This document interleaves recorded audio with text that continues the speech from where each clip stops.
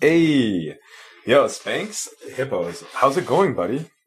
It's a pleasure to be talking to you at the moment. You took me up on my offer, and my friend, I'm going to give you the benefit of some genuine words about the three unique points about your life. Now, let's begin. Point number one. I've learned to whistle last winter. You know what, man? That is awesome. Do you know I tried really, really hard to whistle, and I could just never get it. It was terrible. And they told me like, oh well, if you could blow, a bubble gum, you chew gum and you could blow like a giant bubble. You could use the same type of formation and try to whistle.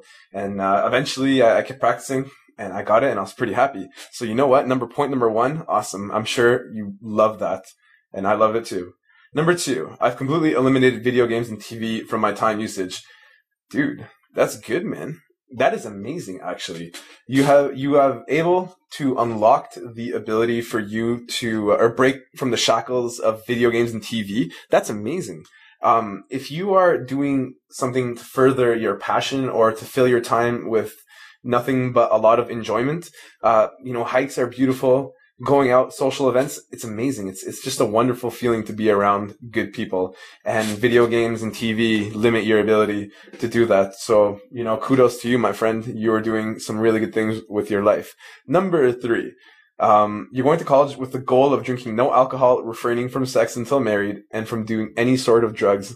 So I have all the time to focus on school. Okay. Now I feel like my personal bias is going to come into play at the moment.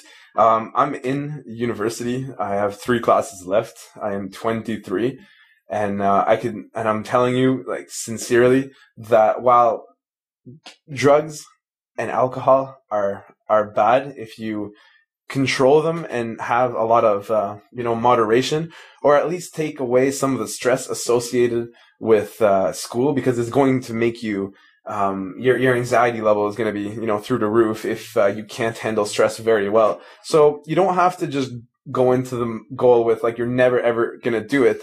Just understand that sometimes if you need to take a break, you may have a beer and you will feel your stress kind of just melt away. So you shouldn't per se limit yourself from a very good level of enjoyment. You just need to be able to do what the Buddhists say about keeping the middle ground, to stay happy in your, to stay happy with a happy middle medium. So I think you can do it, man. I actually know, I know you can do it. Absolutely. I believe in your ability to succeed and be amazing at everything you do. Now, the reason I am not lying is because it's the same reason why I'm recording this video at the moment for you. I have no single doubt in my mind that what you plan on doing is going to be it's going to be so good that like later on, if I could picture you in the future, you'll just be like, oh my God, I'm so happy I was able to do everything I wanted to do. So good luck with everything. I sincerely believe in your ability to succeed and be happy in your life. And with that, my friend, I hope you have a good day.